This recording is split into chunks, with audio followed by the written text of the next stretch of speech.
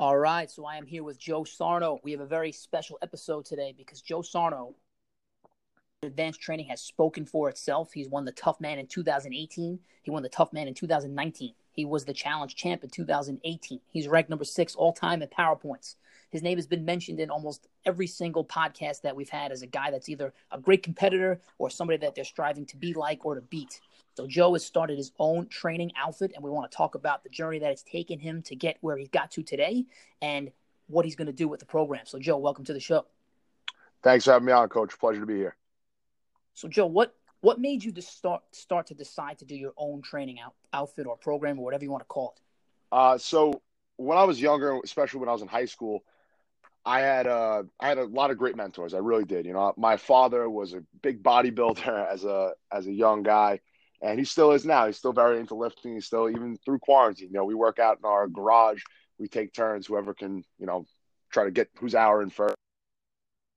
But it was a little bit different than an athlete's way of training. So a lot of the times I actually struggled. And for one of the reasons is my flexibility, because as a teenager in high school, I didn't really work on stretching. I didn't really work on flexibility at all. I didn't care about it. I just wanted to get strong. And I thought that being strong was going to correlate to being fast, which it does. But flexibility is such an important factor. And I didn't think about it.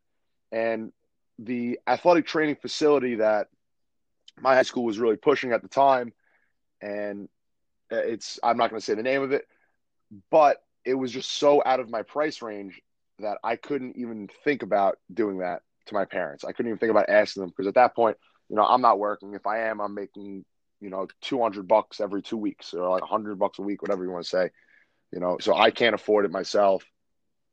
And I just didn't want to put that burden on my parents. So right now I'm striving to make something that's, you know, affordable for the high school kid, especially the Staten Island high school kid, who they kind of have a lot more money than I did at that point in time, usually right now. So I try to make it as affordable as possible, and I try to use all the experiences that I've had throughout my life. You know, I've been an athlete for the past 12 years. I'm 25 years old, pretty much since I was 12 years old. I've been playing football, 10 years old, really. I've been training since I was 12, 13. And I just use the experiences that I have to put the best program that I could possibly give to these kids. Because at the end of the day, that's what matters. It matters just their development and, you know, their desire to get better. So you touched on it a little bit. You said that the Staten Island high school athlete, is that your target audience? Is that who you're looking for?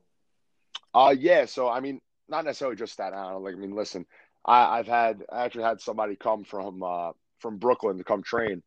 And, you know, more power to them. That's great. And especially me as a startup, I can't be more grateful for that. You know, you're putting all your trust in me. You're putting all that time just to even get there to do the workout. You know, that means the world to me when guys like that do that stuff. I had another kid take an hour bus ride during COVID right now just to get the training on time. And he was there 15 minutes earlier than anyone else got there. So more power to him as well. But yeah, the high school athlete is really my target goal. But now, at the same time, can you explain? I thought you had different class types. Is there everything for the high school athlete, or do you have different class type based on different people where they're at in their life? What I was just about to get to, the way my website's set up and the way I wanted to create my brand and my business is that I don't want to just target the high school athlete, because everything that we do and everything that I've learned, it's so beneficial to every type of athlete, to any type of person, you know, that just wants to get in good and better physical shape. So I have different classes, and the first one is they're all named off animals. So one of the greatest Coach Manos quotes of all time, in my opinion, it's stuck with me my entire life. And actually Kenny King just said it to me the other day, and I said, it just clicked. And that's kind of what had the ball rolling for me a little bit. And it says, sometimes you're the predator, sometimes you're the prey. But no matter what, when the sun comes up, everyone in the jungle's running. Right? So that just goes to show for me is like, it doesn't matter who you are. It doesn't matter what you're about. The only way to get to where you want to be is working your butt off. I try to keep it PG for you because I know you don't like cursing, but I appreciate that. Yeah. So, but the only way to do it is just to work. And that's the bottom line. Right? So I say a lot of the stuff that Coach Manos said, you know, just show up. The hardest part is just showing up, because the work is going to be there and you're going to compete with other guys, and that's going to be that. But back to the classes, so I don't go off on a little tangent. All my classes are named after animals, and they're named after the toughest animals in the jungle. I've looked them up. I've researched them here and there. So my logo is a rhino, which I know we're going to get to later on, so I won't touch too much on that. The athlete development class, so that's made for the high school and college athletes. And there's some eighth graders that come train with me that are, brothers of kids that I coach in high school that I know, families that I know, and that I trust and that they trust me, to have their eighth grader kid come in and train with me. It's called the Honey Badger program. So the Honey Badger program is named after the most fearless animal in the animal kingdom, in the jungle, whatever you could possibly think of. The honey badger is known to fight absolutely anything that's in his path. So I figured that's perfect for any athlete, because anytime there's an obstacle in your path, you have to be able to take it head on. Because anytime you're going to be the guy that's going to go around and make excuses for yourself, then that's not what it's about. That's not what my training program is about. My training program is going to be, we're going to compete every single day. We're going to compete with each other. We're going to encourage each other. And, it's just going to be a dogfight here and there, whether between yourself or between someone else, because that's the only way you get better. Iron sharpens iron is the most truest statement ever. If you're doing the best that you could, person next to you is going to strive to do that thing, to do that same level of intensity. I mean, that's a sick name too, and I'm sure Baraji and Uske will like this. We're constantly watching animal videos on Instagram, but honey badgers have been known in a zoo to break into lion cages just to start fights with them. They know they're going to lose. They're going to start fights with them. Absolutely. It's just, that's what they are. They're just fighters. They're just tough little guys. They might not win. They might not. And that's okay. Sometimes you're the predator and sometimes you're the prey. But you know what? At the end of the day, everyone's running. Everyone's fighting. Everyone's clawing. And that's what the athlete development honey badger is about. And what's the next class that you have? Is it like an 8? All right, so the next class is so I've been toning down. I originally had about like 7 or 8 different type of class types, but me doing 7 or 8 different type of classes by myself at this point in my life is a little tough. So I archived those for a little bit. I'm going to save those for another day. But my next really most popular one, I guess, for in-person training is my wolf pack training. So I have private training, which is one-on-one, which is called my Lone Wolf. And then I have my custom group training. So, kind of like us, where we have our group of guys and we're not restricted to them. But if you can imagine, me saying, hey, coach, like I want to train with me and 5 guys that I go to Cortland with, and like we're going to train, I want to train at this time. I make that available for those groups of people. And it's not just athletes like that. I have one group of 2 brother groups that go to Newdorp, and they train with me. That's one wolf pack. And then I have another group that are just friends, and they were athletes their entire life. They now have moved on to other things. They're graduated from college and they just want to compete and they just want to work. And when you're working with somebody that you love and working with somebody that you care about, you want to push them over just as much as you want to get better. You want to make them better. So I see no other way of getting better, no better way of getting better than to push the people that you love.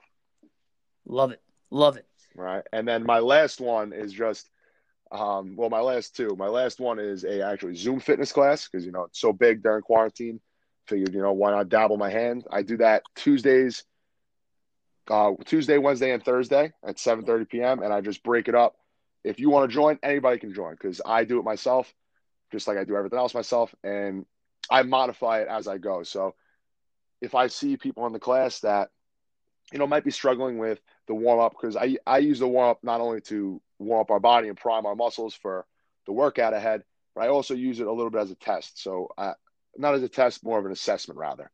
So I can assess the people that are doing, hey, this guy or girl doesn't have that great of hip flexibility, kind of like how I was. So now I know the adjustments because I was the king of not ankle flexibility or hip flexibility, so I know all of the modifications that I can make in all of the exercises so that it better suits them. Right. So when you're doing Zoom, where are you physically? Like, where are you? You have a big basement, you have a garage gym. What are you doing in that? So I'm in my basement pretty much if it's raining out. But if it's nice out, I'll go in my backyard. I'm lucky.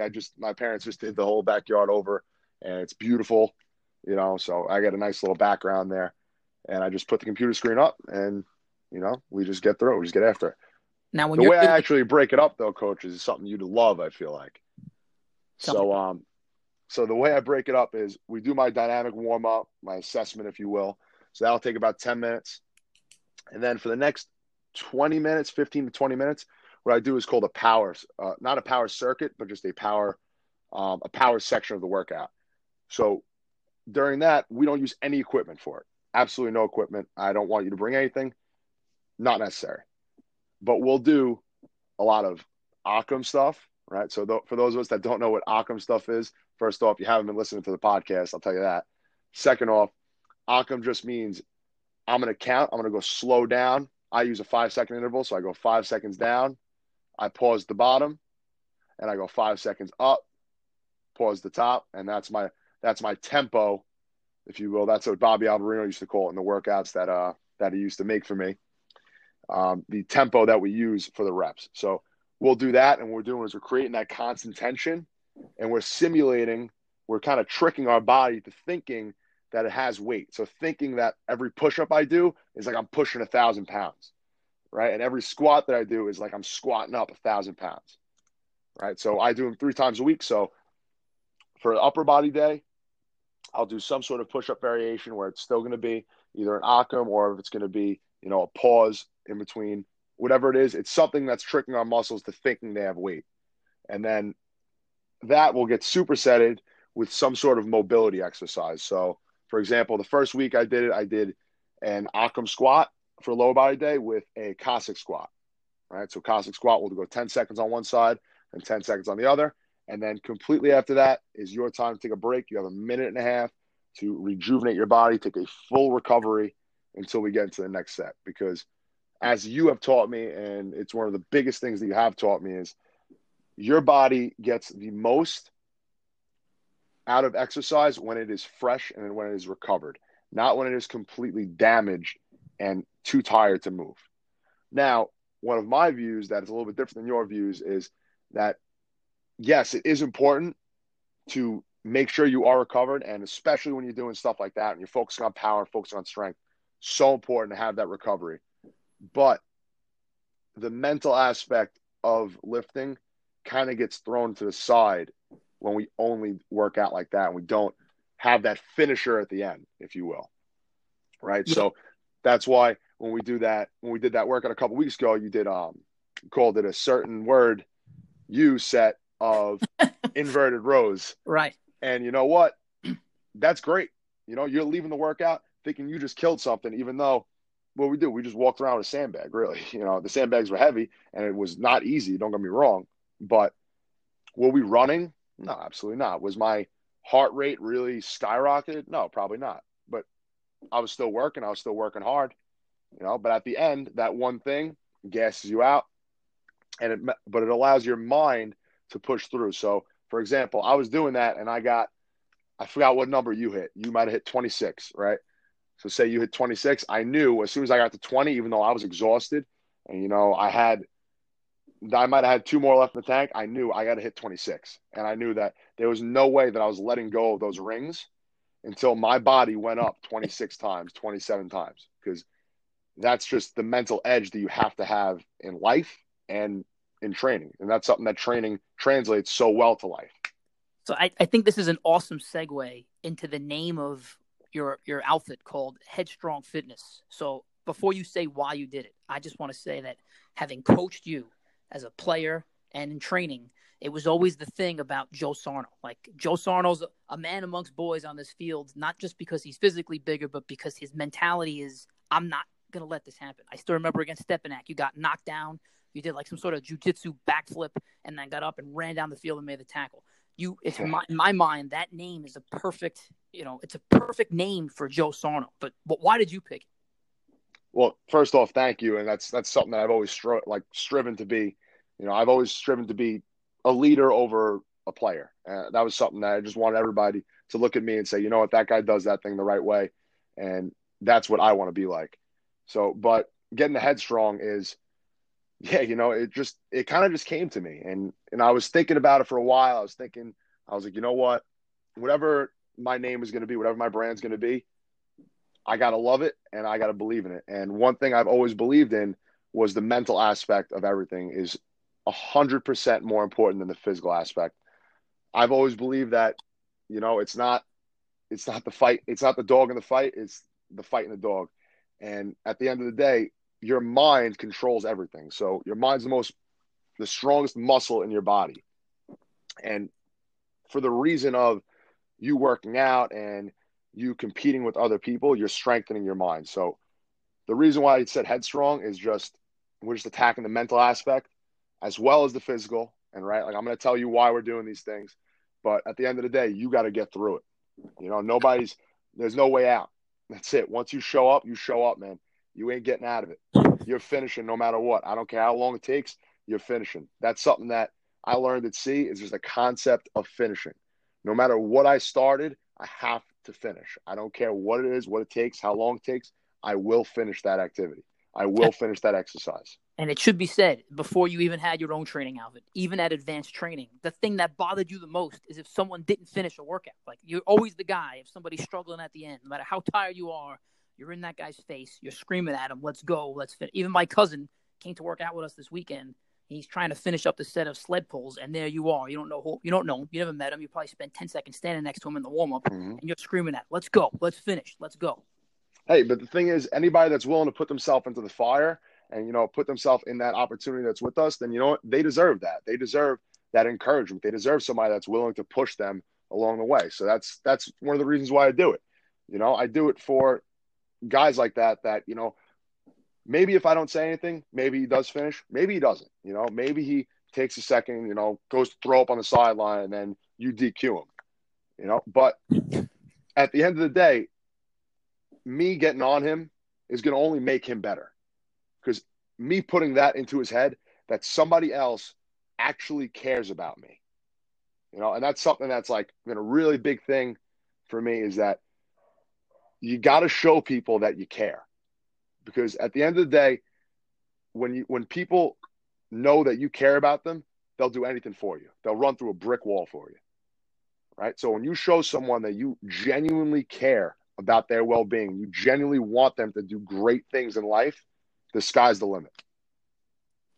So taking it to that, I guess, and maybe you're answering the question already, but the logo itself, it's this picture of I'm assuming it's a rhino, right? Absolutely. It's a rhino. What made you pick that? So the reason why I picked the rhino is actually because the rhino is also, when you look up the toughest animals in the animal kingdom, rhino is one of those ones that come up. So a rhino is actually built with having armor-like skin. So the skin is as tough as anything that you could possibly get through. And one of the biggest things about a rhino is that it's not going to be the guy like the honey badger that's going to, get into fights and like force fights into him. But if somebody attacks a rhino, or somebody attacks a rhino's family, that rhino will do everything in its power to defend the ones that he loves.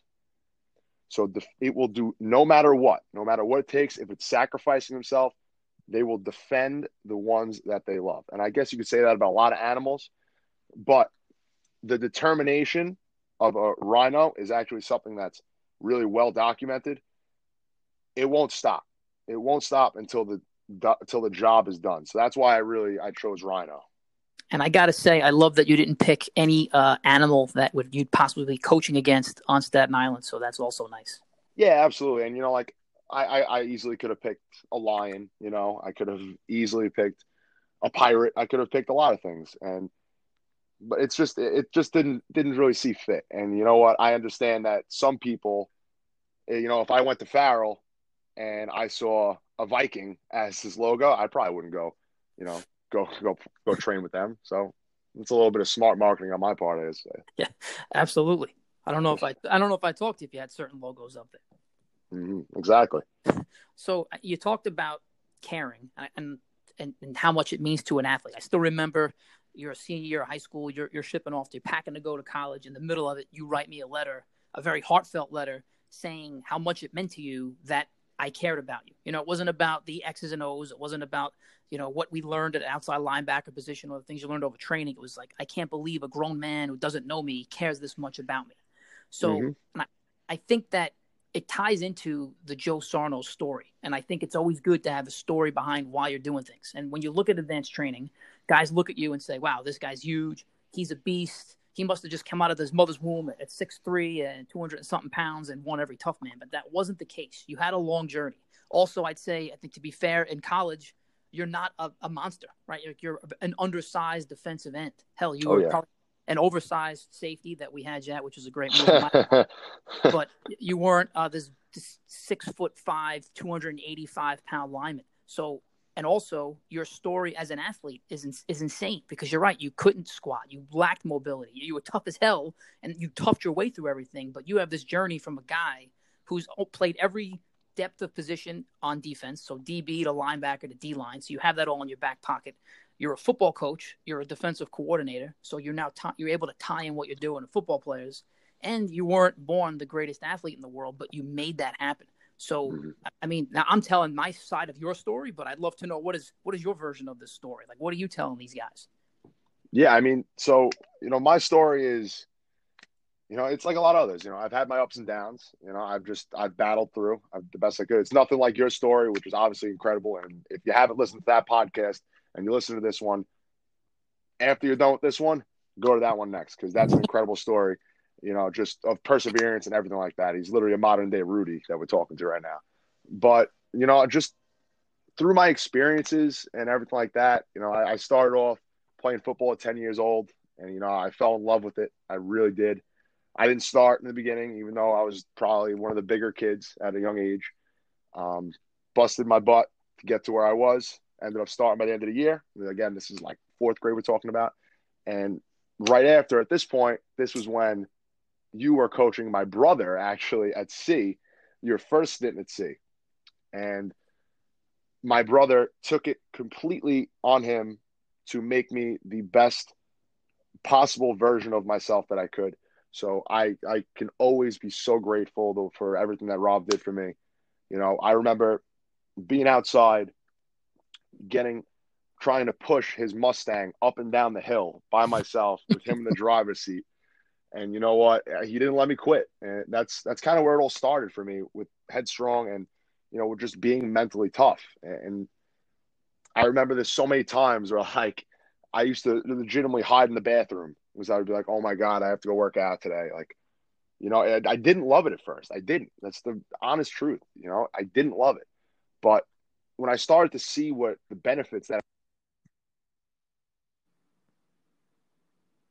not just as a physical aspect, but as a mental aspect of now I have all this confidence in myself. I'm not just some chubby fat kid anymore. I'm starting to become Joe Sarno. I'm starting to become who I am today.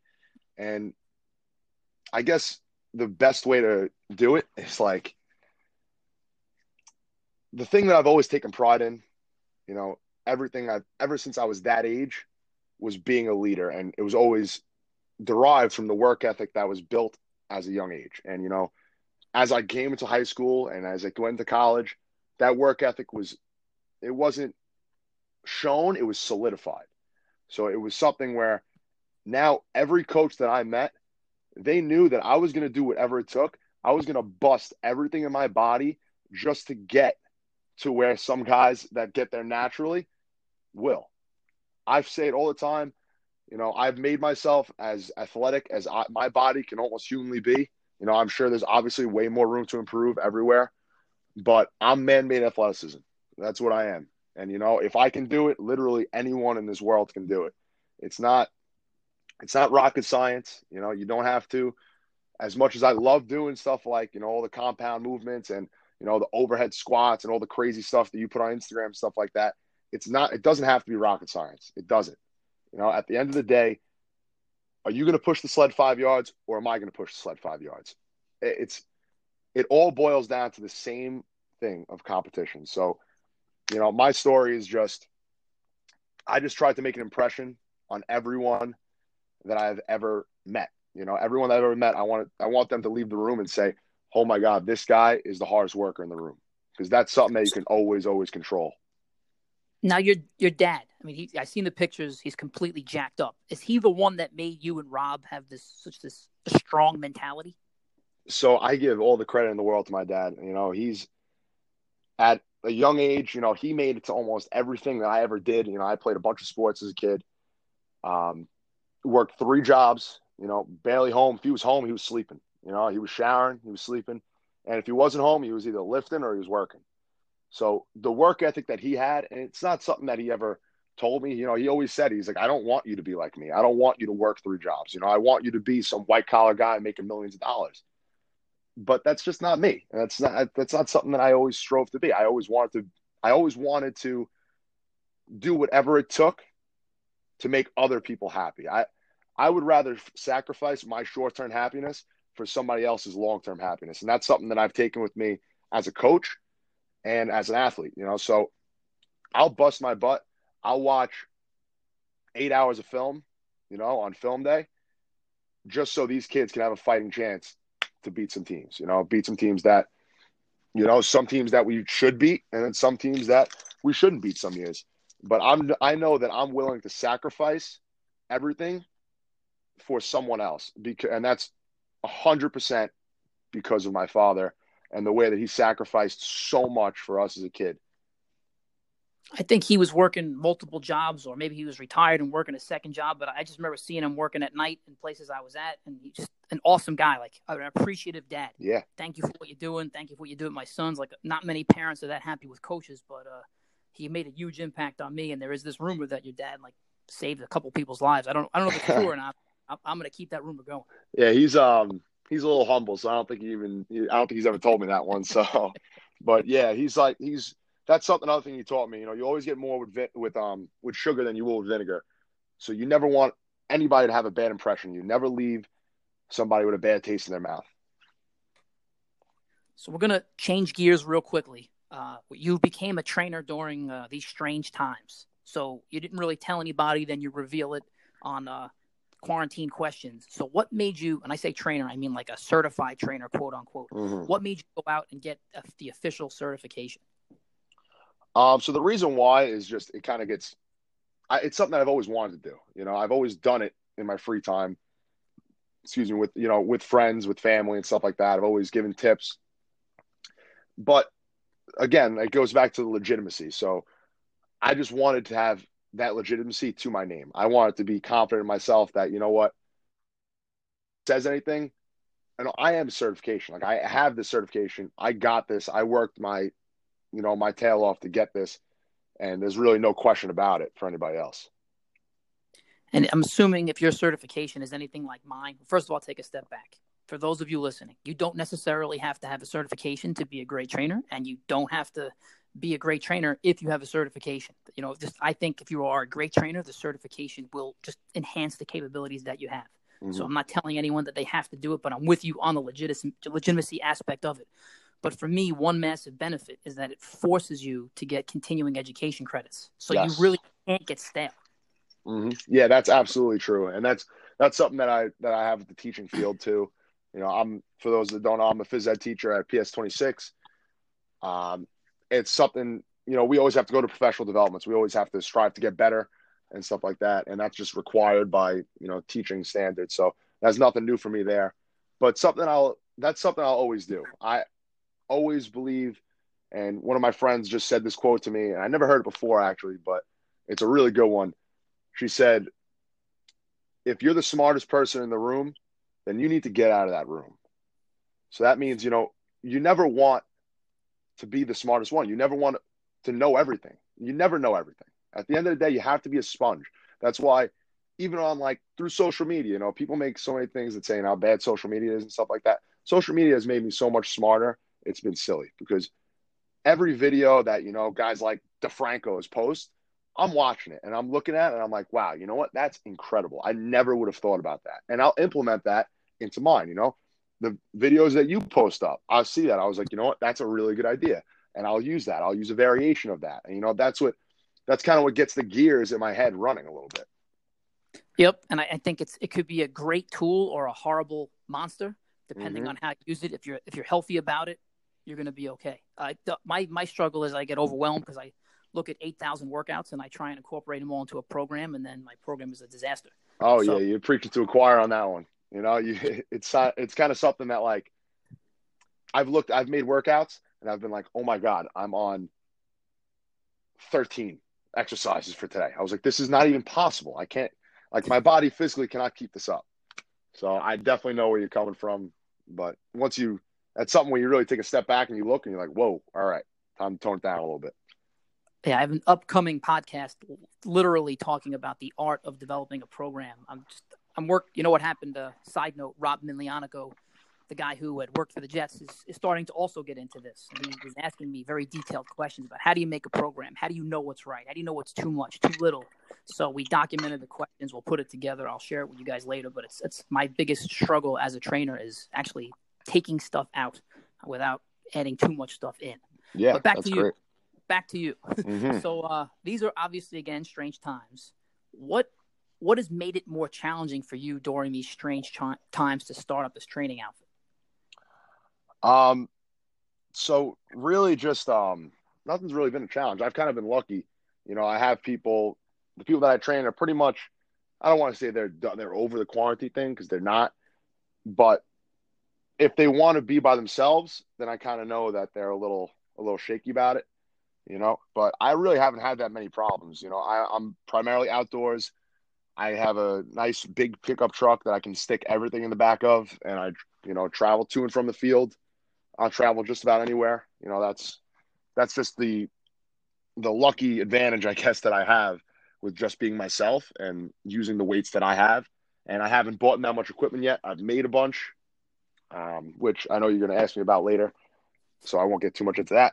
But yeah, no, I haven't gone crazy. Yeah, that's it. Yeah, I mean, I would think you nailed one of them. Are people scared to be around each other? I know in our advanced training group, we don't have full 100% commitment from everybody that they're okay to do even the socially distant workouts that we're doing, but it sounds like your crew is okay. And then the second thing was, it's hard to get weights right now, right? It's hard to get anything because everybody wants it, but you went around that and made your own prowess. Yeah, so that's something that's like that I'm learning, and it's tough. And I talked to one of my other friends that actually he started a training thing. He's been training kids for a while out in Long Island, and he's called Tier 1 Sports. Have you ever heard of him? Great guy, great athlete. You know, knows everything that you could possibly know about the game. So, really great guy. And I asked him because I'm looking at the website that Deradita sends us, and I'm like, oh my God, is it $180 for a 45-pound plate? I was like, is that ridiculous? I have no idea. I literally have no clue about any of it. So I'm hesitant to buy it. And then I'm like, you know what? If I buy a regular Prowler, then I need to buy plates that fit it. I can't. So why not just knock two birds out with one stone, and I'll just make my own. And the way I made it was I made a basket instead of a pole for the weights. So I could literally throw anything I want. I throw anything from the sandbag inserts that are 50 pounds each. I'll throw actual plates in it. You know, I'll throw dumbbells. I'll throw medicine balls. I'll throw whatever. You know, I could just use it that way, and it makes it a lot easier. And creativity, it loves constraint. So this weird situations kind of force you into being as creative as possible. I'm sure those kids enjoy it. They go down there, there's some wooden sled. They don't know what the hell it is. And absolutely. I call it the wooden horse. To them. And they love it. They do. And they say all the time, because they keep asking, they're like, Coach, are you going to open up a facility and stuff like that? I'm like, guys, I've literally been training people for a month now. I don't know if I have enough money for a facility just yet. And they literally said, I'm like, one day the wooden horse is going to be in a glass case. Like, that's what's going to happen. The wooden horse, these furniture sliders, and this tree rope is going to be in a glass case up for everybody to see where we all started. And I'll give you a piece of unsolicited advice. Maybe it's not advice, but a story. I don't know if you've watched Gran Torino, but Clint Eastwood, he befriends this young kid. The kid goes in his garage, and he's like, wow, how did you get all these tools? And the kid gets overwhelmed because Clint Eastwood has every tool you'd ever think that a grown man would have. And he said, listen, kid, I didn't get them all at once. I got them over time. So if you're looking at even the limited tools that I had, I didn't have all those tools. I think I told you our first Tough Man, it had a sandbag and a bucket with sand in Yeah, it. absolutely. Yeah. So it took me a while. And the other part is, where do you store it? If you're living at home with mom and dad, do they want a prowler and 800 pounds of weights in their garage? Probably not. My dad had heating and air conditioning equipment in there. So Yeah. for me, it was incremental over time. And then every year I bought a new toy and I just kind of reinvested in the program every year. So take it for what it's worth, but I love the fact that you're making your own stuff. And I watched you guys work out. They're killing it. There's no loss from what you're doing at all. No, yeah, they listen. They these kids are resilient. You know, they get after it. And that's what Headstrong's all about. You know, just showing up. You know, working. But yeah, the one of the biggest things is I really have nowhere to store it. You know, I'm still living home. I don't have my own house yet. You know, I don't have my own garage where I can afford to put everything in. I'm just lucky that my dad likes working out just as much as I do, and he'll use the stuff that I buy. So when I bring it out of my truck and I put it in the garage, I'll come out an hour later and my dad will be using it. He's been playing with it. I So came out does the it, other day. And he snapped one of my resistance bands. I was like, "Dad, what's going on here?" do you know how hard it is to get a resistance band right It's now? impossible. So another great saying is, it's better to have rich friends than to be rich yourself. So this is another good story. When I was early in my career, in my white collar career, a guy that I was working with was selling a weight set for $800. It's a full tree, 245s, 235s, 225s, a bunch of tens, a bunch, like everything you could think of. A bench, two barbells, a curling bar, mini Wow. dumbbell. He's selling it for $800. So I buy it, but I have nowhere to put it. And at the time, my wife, who was then my fiance, was like, "What are you doing? Why are you buying this stuff?" So I had a rich friend. I stored it in his house for 2 years and he never used it. He just let it collect dust. And now it's what I have. So you said $180 45-pound plate. Think about all the stuff I got because the guy was just trying to clean out the garage. I got Absolutely. lucky, and you guys are still using it to this day. You're still using Mm-hmm. those. So Yeah. what about these strange times has made it more of a blessing? Like, one thing I can think of is that, you kind of have a captive audience. These kids, they can't go to a gym, right? Like, they have to go to somewhere. This is a great opportunity. Is this what you're seeing from your end? Yeah, absolutely. And that goes with kids and that goes with, with adults too. People are tired of sitting at home. That's the bottom line. Nobody wants to sit at home. Everybody, you can go for a run, but I hate running personally. It gets old after a while. So everybody wants to turn up the intensity, and that's what I'm here for. So if you want to try to get better in any sense, that's what I'm here. So one of the biggest things is when you're on the field, it's such a different workout than when you're at the gym, because at the gym you have so many different distractions. You have so many different things going on. I have my phone on me. I have, there's girls, there's guys, there's everything. There's a lot of distractions. But when you're on the field, and especially if you're training with me, you now take my mentality with you. So when I'm in the gym, and it's the same way me and Tronzo talk about all the time, is same way you train, is I don't care if I have 10 things on my program or if I have 5, I'm getting them done within my 55-minute period. And that's that. I'm not talking to anyone. My headphones are in. I'm listening to music. Even if my headphones are dead, they're still in because I'm not talking to anyone there.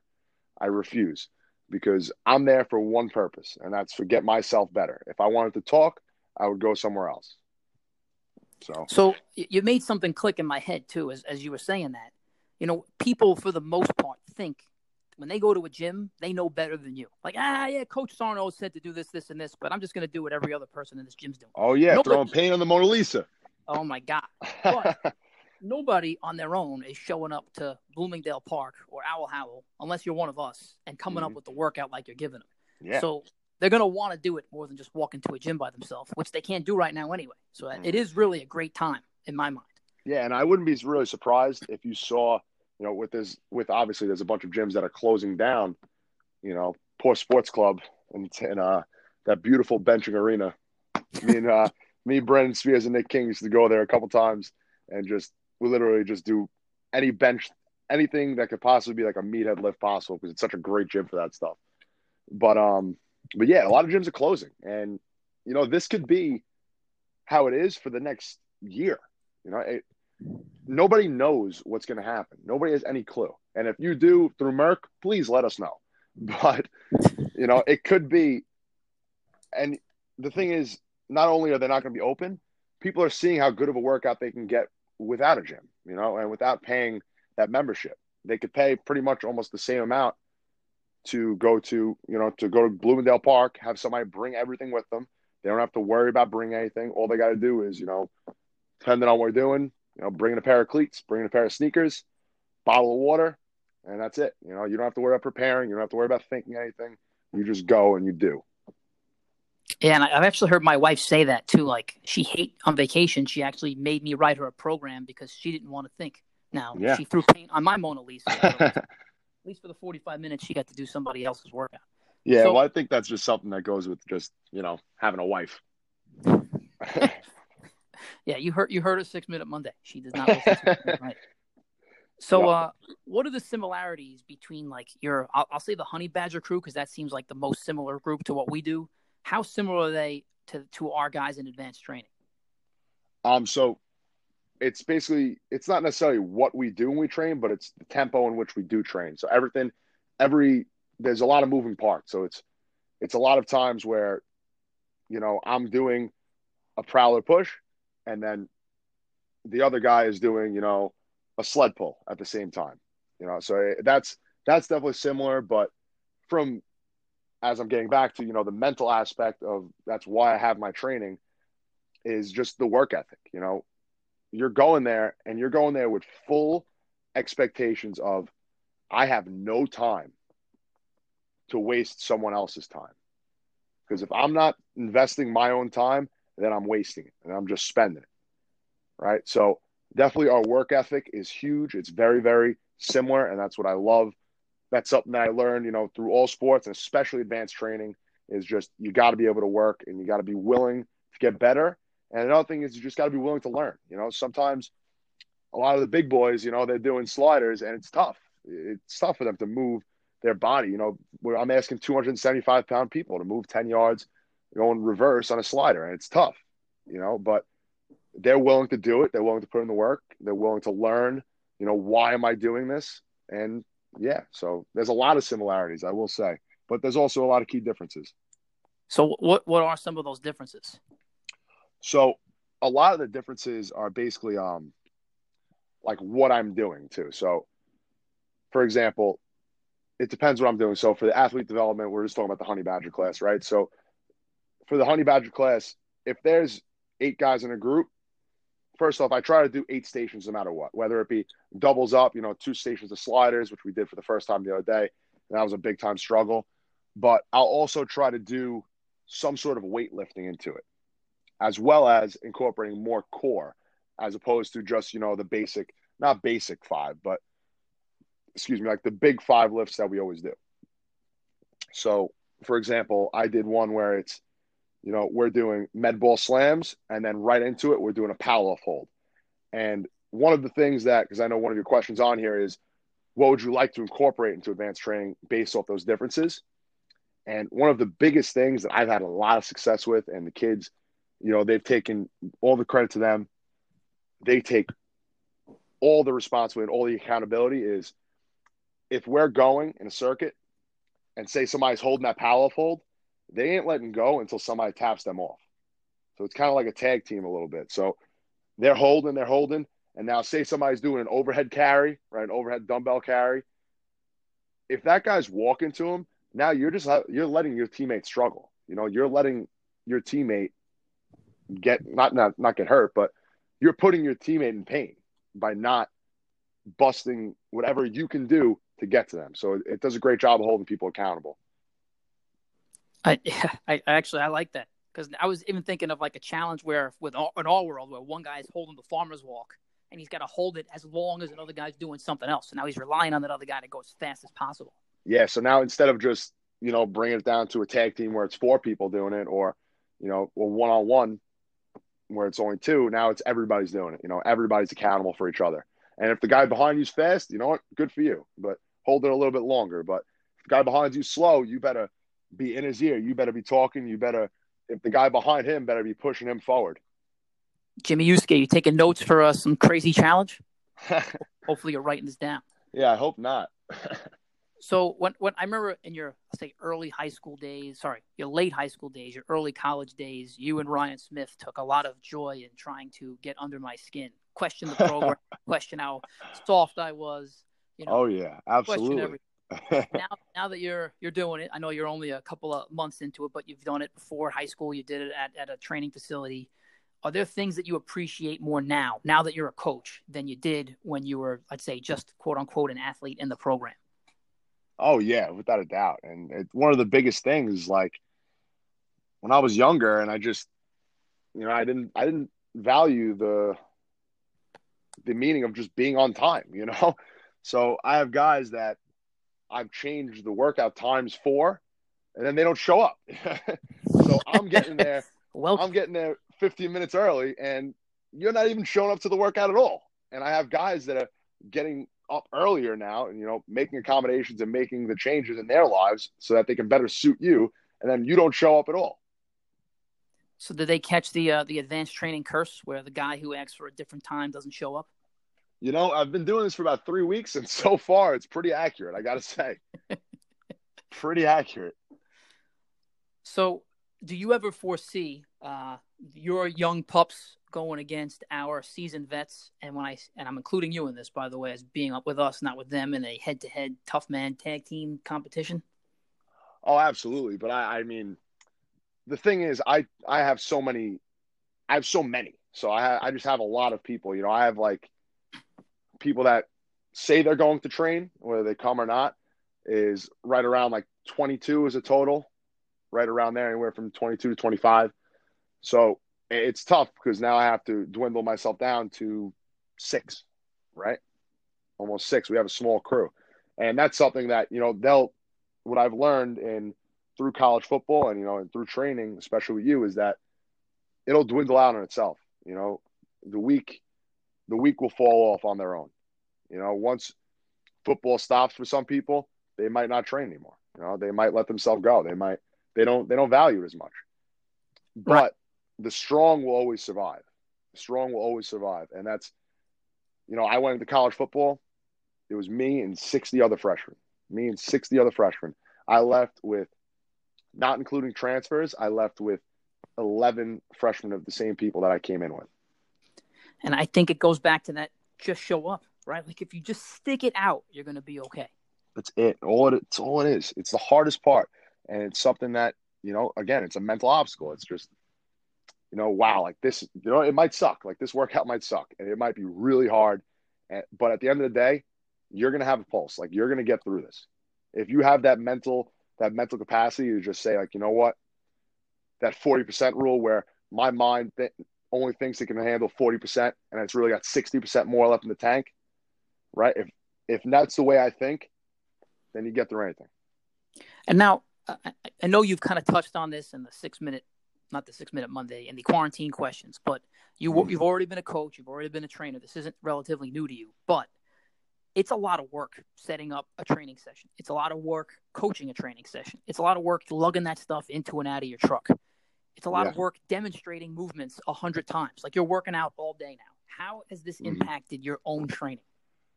Yeah, so this was a good question because this is something that I've really, really been struggling with.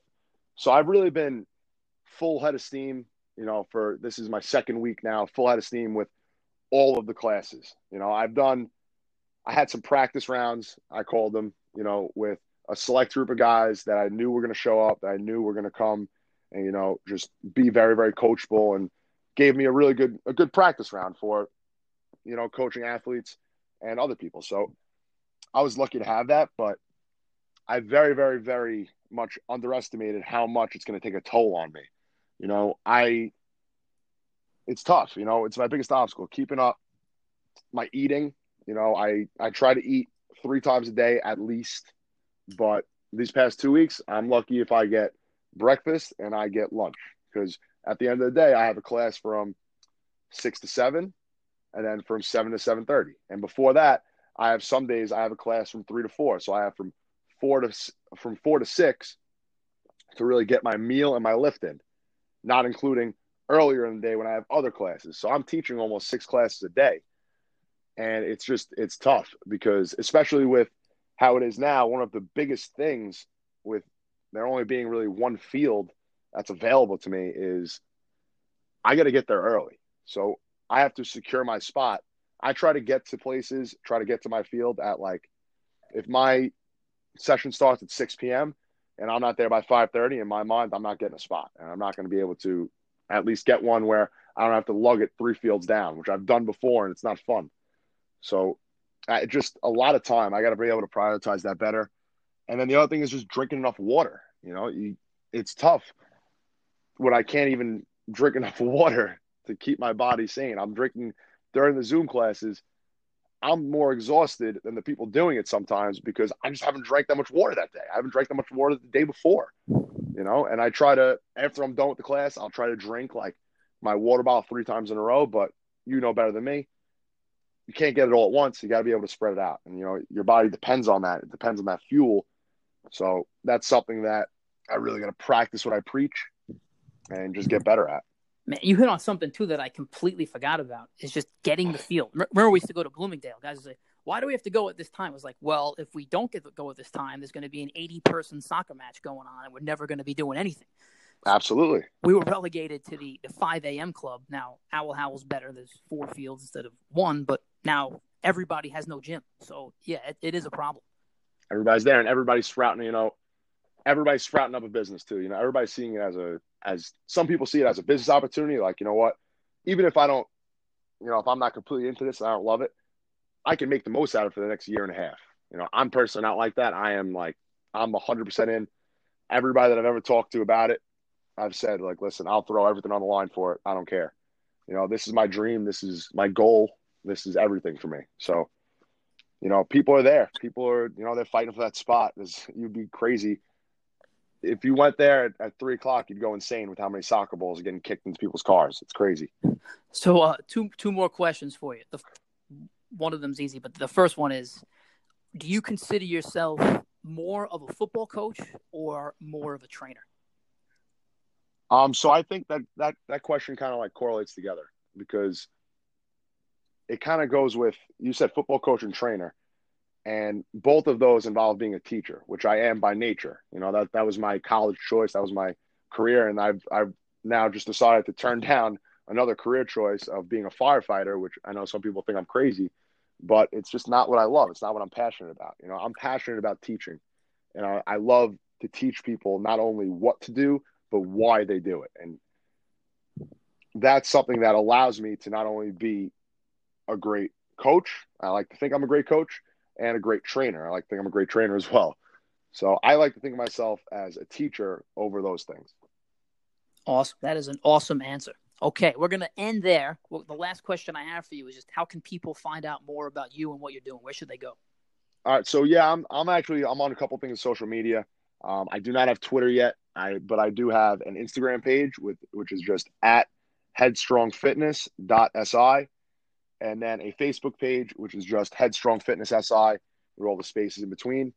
And yeah, you can go. All those have my website on them. They have my direct contact info with my email. My email is headstrongfitness.si20@gmail.com. But again, if you don't remember that, that's right on there. And yeah, it's got my phone number. So if anybody ever wants to reach out, everything on my website is clickable. So if you see the Honey Badger icon and you want to join the Honey Badger Club, the Honey Badger group, just click on it, decide whether you are high school, which high school is going to be at 6:45 because I moved it up 15 minutes for some people that couldn't get there at 7 because they have some stuff going on with their teams. 6:45 on Wednesdays and 7 o'clock on Fridays. And then college crew is 8 o'clock on Wednesdays, and I moved to 8:15 for guys on Fridays. So enjoy 15 minutes of sleep, man. Enjoy those 15 minutes of sleep. Yeah, somebody else will, not me though. Well, listen, man, I am happy for you. I'm proud of you. I love what you're doing. I wish you the best of luck. You don't need luck. I know you're going to make it happen. You're going to make it happen on your own. So good stuff, man. I can't wait to learn from you and keep watching you grow on this stuff. Yeah, and Coach, I just want to say thank you so much. Just, like I said before I went to college, man, just for caring about me and trusting me and, just giving me all the tools that I have in my toolbox to just be the trainer and be the person that I am. So without you, none of it's possible. Thank you, Coach. I appreciate that. And one day you will thank me for putting you at strong safety. There's never going to be that day. All right. when you're teaching your son about strong safety, you say, "Man, I played this position as a junior in high school." You're going to gain a lot of credibility. It's not even a funny joke. It's not even a funny joke. All right, man. Good luck. And I'll see you at the field tomorrow. Absolutely. Thanks, Coach. Thank you. Bye. All right. Bye-bye.